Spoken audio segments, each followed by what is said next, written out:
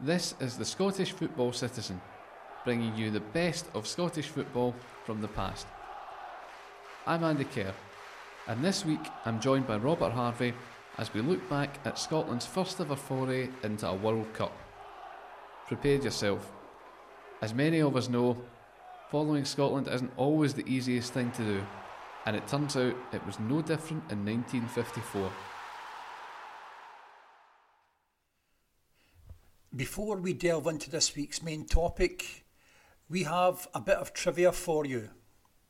Who is the oldest player to make their debut for Scotland? We'll give you some time to think about it and then give you the answer at the end of this episode.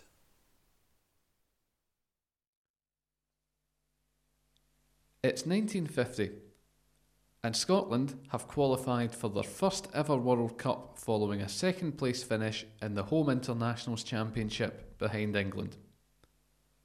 After codifying the game years before and exporting it all across the world, this was a chance for one of the originators of the sport of football to shine on the world stage at the tournament in Brazil. Brazil was emerging as one of the world's finest national teams, and they had even constructed a brand new stadium in the Maracanã, which had overtaken Hampden Park as the largest stadium in the world. There was good news too for Scotland in terms of their potential opposition, as previous finalists Czechoslovakia and Hungary had decided not to take part, alongside the Soviet Union. Surely with these formidable teams not competing, it would boost Scotland's chances? Well, it wouldn't. Scotland's second place finish in the Home Internationals had prompted the SFA's chairman George Graham to decline FIFA's invitation to the World Cup. The SFA did not feel they should be sending what they viewed as an inferior side to represent the country against the world's best. While England's FA had committed to sending them to the tournament if they finished within the top two of the Home Internationals, Scotland had no such plans. England's captain, Billy Wright, convinced Scotland's captain, George Young, and his players to plead with the SFA board, but the players' pleas fell on deaf ears. Graham could not be convinced, and while England went on to play Spain, Chile, and the United States, Scotland stayed at home and could only imagine what might have been. The reason given by the SFA for not going was that the team would have to travel a considerable distance by air, which would have been prohibitively expensive at the time.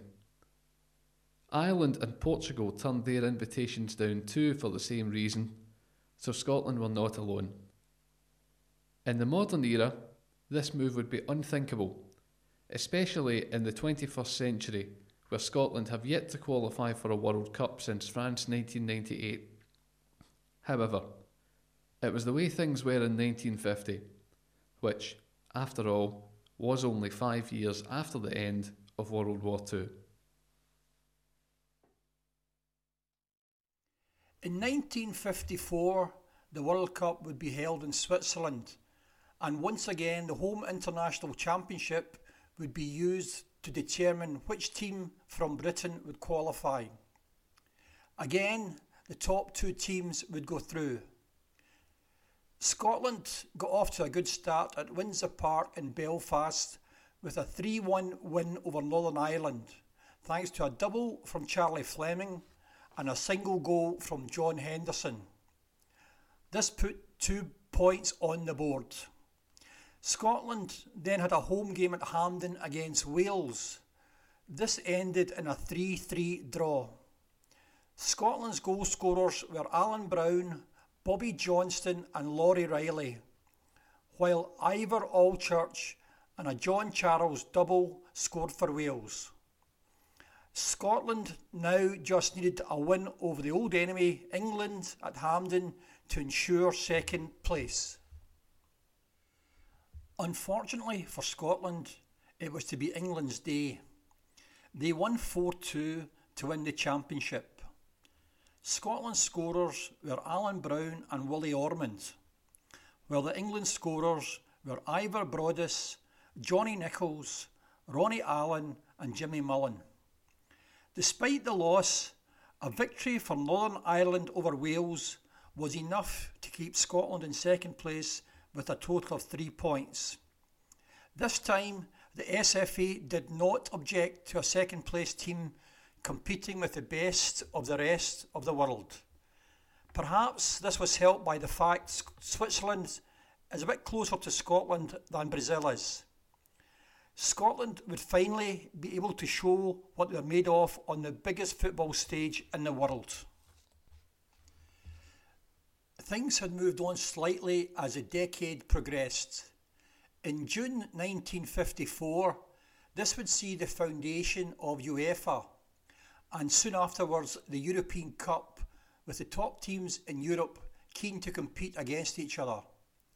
The SFA also appointed their first ever national team manager in Andy Beattie. This replaced the old method of a committee picking the teams. Beattie was known as an Anglo-Scot and played all his club football in England, despite his Aberdeenshire upbringing. In his time as a player, he spent all his senior career with Preston North End, where he played with Bill Shankly. As with many players of his era, the Second World War meant that he did not make nearly as many appearances for the Lily Whites as he should have done. In 1954, he was managing Huddersfield Town, but felt that he could not turn down the opportunity of managing the Scotland national team. His first match in charge of Scotland was a 4-2 defeat to England at Hampden. And then a friendly match was also played at Hampden against Norway to prepare the team for going to Switzerland. Beattie's team that day was formed mostly of Aberdeen players, with a few Preston North End and Celtic players also included.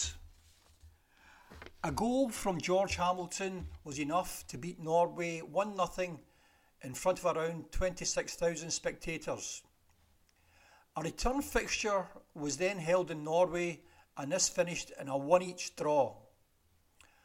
Another friendly was played against Finland, and this ended in a 2-1 win for Scotland, with goals from the Hibs famous five pairing of Willie Ormond and Bobby Johnston. Looking back from a contemporary viewpoint, it's hard to fathom some of the unusual decisions made by the footballing authorities in Scotland at the time. Andy Beattie was allowed to take a squad of 18 players to the tournament as per FIFA rules, and the friendly matches his side had played allowed him to assess his potential pool of players. He had some setbacks, however, in that Rangers were on a tour of North America, and so the Scotland captain George Young and his teammate Sammy Cox were unavailable. In their place came Willie Cunningham and Tommy Docherty from Preston North End. Celtic only allowed 3 of their players to travel in addition to this. The other big setback was the SFA's unusual decision to only allow 13 players to board the plane to Switzerland. Tommy Docherty slammed the association years later, saying, "We only took 13 players. The rest of the plane was filled with SFA committee members and their wives."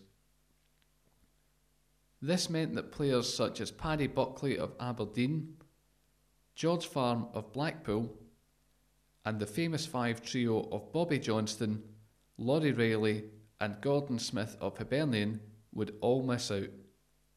It seemed as if it was being made as hard as possible for Scotland to have any chance of doing well.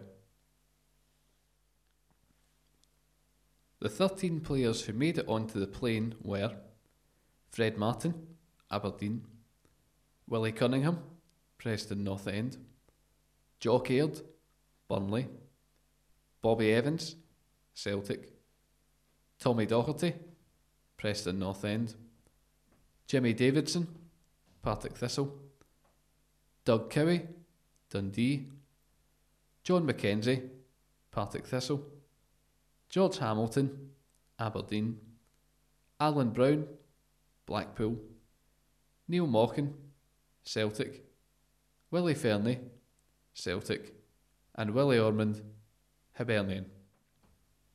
Another error made by the SFA was with the type of kit the team would wear. When you think of things that are stereotypically Swiss, you probably imagine cheese, chocolate, and alpine mountains. The association therefore decided that despite it being the summer, the team would be best to wear their winter kits. They had forgotten to consider that a Swiss summer can be surprisingly hot, and this would lead to incredibly uncomfortable experiences for the players. Heat stroke would be a real threat for the Scots, while their opponents would have no such issues in their lightweight short-sleeved shirts. The players also complained about their boots being out of date in comparison to other teams. While Adi Dassler of Adidas had brought the West Germans new boots with removable studs that would suit all manner of pitches, Tommy Doherty lamented, "Even our boots were wrong. We weren't prepared." The 1954 tournament had an unusual format. Teams would be placed into groups of 4, and each group would have games between seeded and unseeded teams. Scotland were to be unseeded and would play against Austria and Uruguay. Another odd feature of the group matches was that draws after 90 minutes would go to extra time. This format also led to teams having to draw lots to determine group placings, so it's no surprise that this format did not last. On the 16th of June 1954, Scotland would play their first match at a World Cup against Austria in Zurich at the Hardturmstadion, home of FC Grasshopper. While Austria were no longer the force of the world-famous Wunder team that had been broken up when Hitler annexed Austria in 1938, they still had fantastic players such as the legendary Ernst Happel, Gerhard Hanapi, Ernst Ockvirk and Eric Probst. Alan Breck of the Glasgow Evening Times wrote a preview of Scotland's match against Austria in that day's edition and said the following: "The Swiss and the visiting experts here cannot see anything else but an Austrian victory. Scotland is not regarded as even capable of providing a surprise. In the face of all that, it will be really wonderful if Scotland or England go far in the competition. I hope our fellows put up a fair show at Zurich tonight. If they hold the Austrians to a draw, Scotland will be proud." The team that Andy Beattie selected to play Austria was Fred Martin, Jock Aird, Willie Cunningham, captain, Tommy Doherty, Doug Cowie, Jimmy Davidson, Alan Brown, Willie Fernie, John Mackenzie, Neil Mochan, and Willie Ormond. The game kicked off at 6 p.m. local time. The last time Scotland had played Austria in 1950, it ended in a 4-0 loss for the Scots and was a bad-tempered game. This match was no different, and the Austrians complained vociferously to the Belgian referee about some of Tommy Doherty's tackling. Willie Ormond and Gerhard Hanapi were also at each other for most of the game. The breakthrough for Austria came in the 33rd minute, when Alfred Corner crossed the ball into the box for Eric Probst to put the ball past Fred Martin from close range. Austria were leading 1-0, and despite Scotland having chances to equalise, the game would finish that way. Austria looked to have a good chance of qualifying, and it looked very unlikely that Scotland would be able to salvage themselves. Alan Breck's Evening Times match report the following day regarded the Scots as being hard done by, with the Arsenal manager Tom Whittaker saying he had never felt so proud of a British side as this Scotland one. In the modern era, we're used to the idea of associating glorious failure with the national team, and this result proves it was no modern phenomenon. The Scotland party then went to Basel to watch a thrilling 4-4 draw between England and Belgium, and then to prepare for a huge match against Uruguay that was all or nothing. If the 1954 World Cup for Scotland had been a game of poker, then Andy Beattie would have not only had the cards heavily stacked against him, all of his opponents would have been able to see his cards too. Almost everything that could have gone wrong did go wrong, and he resigned following the Austria game in protest of how he and the players had been treated by the Blazers. Among everything else, he slated the association for the way they chose to reward the players for playing in the tournament, with their choice of a £15 appearance fee or getting to keep their jerseys after the tournament. Most players chose to keep their jerseys. The players were now without a manager for their crunch match against the world champions of Uruguay, who had just beaten Czechoslovakia 2-0. It was just as well the committee were with the team in Switzerland, because they would be picking the team again. Surely things could only get better. On the 19th of June, Scotland took to the pitch at the St Jakobstadion in Basel to face Uruguay. The game kicked off at 4:50 p.m. local time in blistering heat, and it was an absolute debacle from start to finish for Scotland. Uruguay shot out of the traps quickly and absolutely demolished the 11 Scots. When the referee blew the final whistle, Scotland had lost 7-0 thanks to doubles from Oscar Miguez, Julio Abade, and a hat-trick from Carlos Borges. The match was a sad summation of Scotland's preparation and handling of the whole tournament. John Mackenzie, known by Partick Thistle fans as the Firhill Flyer, was one of the players on that day. He later said, "Did I play in that game? I certainly didn't touch the ball very often. It was so hot and our kit was unbearable. I lost about half a stone in weight." Willie Cunningham said of the defeat, "I will remember it all my life," and the Evening Times stated that Uruguay played football not in our world. Uruguay would go on to the semi-finals and would finish fourth behind Scotland's earlier opponents, Austria. The final was a brilliant match between Hungary and West Germany that became known as the Miracle of Bern, where West Germany, led by Kaiserslautern's Fritz Walter, came back from 2-0 down to win 3-2 against the Great Hungary side that contained Sandor Kocsis and Ferenc Puskás. As for Scotland, it was sadly a case of 2 games, 0 goals scored, 8 goals conceded.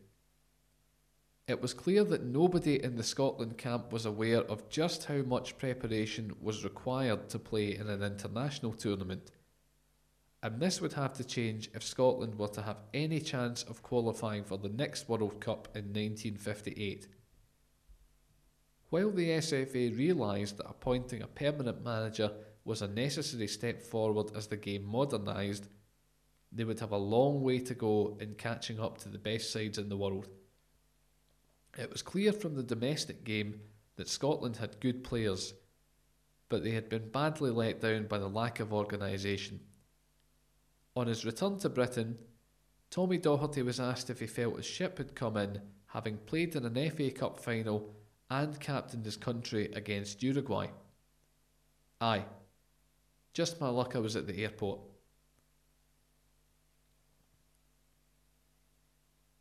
It's worth noting that while the national team had a miserable time in Switzerland, it wasn't all doom and gloom for Scotland overall.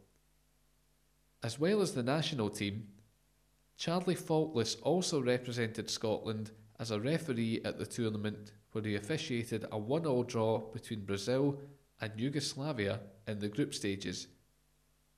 He also refereed a famous quarter-final where the score ended Austria 7, Switzerland 5. To date, this remains the highest scoring game that has ever been played at a World Cup. The 1950s would end up being remembered as a good decade for Scottish football, with serious competition for both the league and the cups. However, this tournament stands out as a low point, but at least Scotland had made it to the top table now, and things could only get better in future tournaments. Or so you would think. This is Scotland after all. At the start of the episode, we asked you the question, who is the oldest Scotland player to make their international debut? The answer is Ronnie Simpson. He was 37 years and 196 days old when he made his debut. The game was a famous 3-2 win for Scotland in 1967 at Wembley. Goals from Denis Law, Bobby Lennox and Jim McCalliog defeated the world champions. Thank you for listening to this edition of the Scottish Football Citizen. Subscribe to us on your favourite podcast platform so you never miss an episode. And join us again next week when we'll be looking back at more of the best of Scottish football from the past. The Scottish Football Citizen is written, edited and produced by Andy Kerr for Football Memories Scotland, in association with Alzheimer's Scotland and the Scottish Football Museum. Additional contributions from Robert Harvey, Jim Orr and Richard McBrearty. Additional material from the Times of London, BBC Sports Scotland, the Scottish Football Blog, the Away Section and the Evening Times.